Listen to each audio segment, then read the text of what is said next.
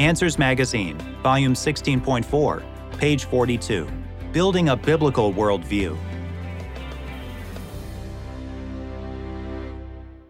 Earlier this year, a nationwide study conducted by the Family Research Council, FRC, Center for Biblical Worldview, showed that only 51% of Americans claim to have a biblical worldview.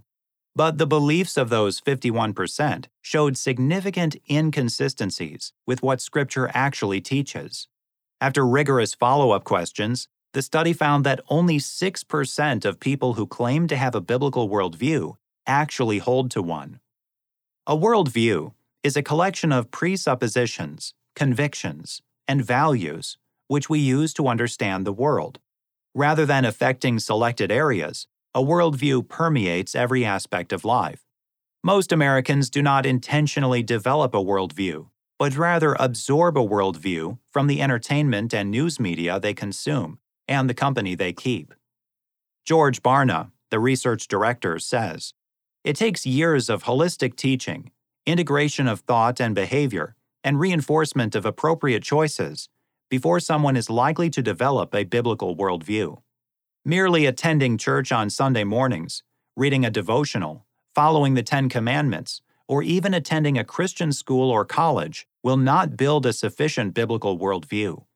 A biblical worldview begins with salvation and grows stronger as you study, understand, and live by what Scripture teaches."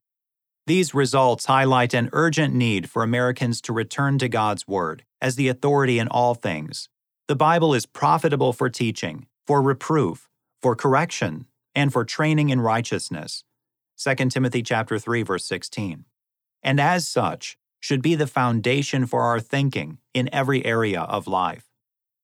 51% of Americans say they have a biblical worldview, but of those who claim to have a biblical worldview, 48% believe that faith should influence every aspect of their life. 49% say that Scripture is their most likely source of moral guidance.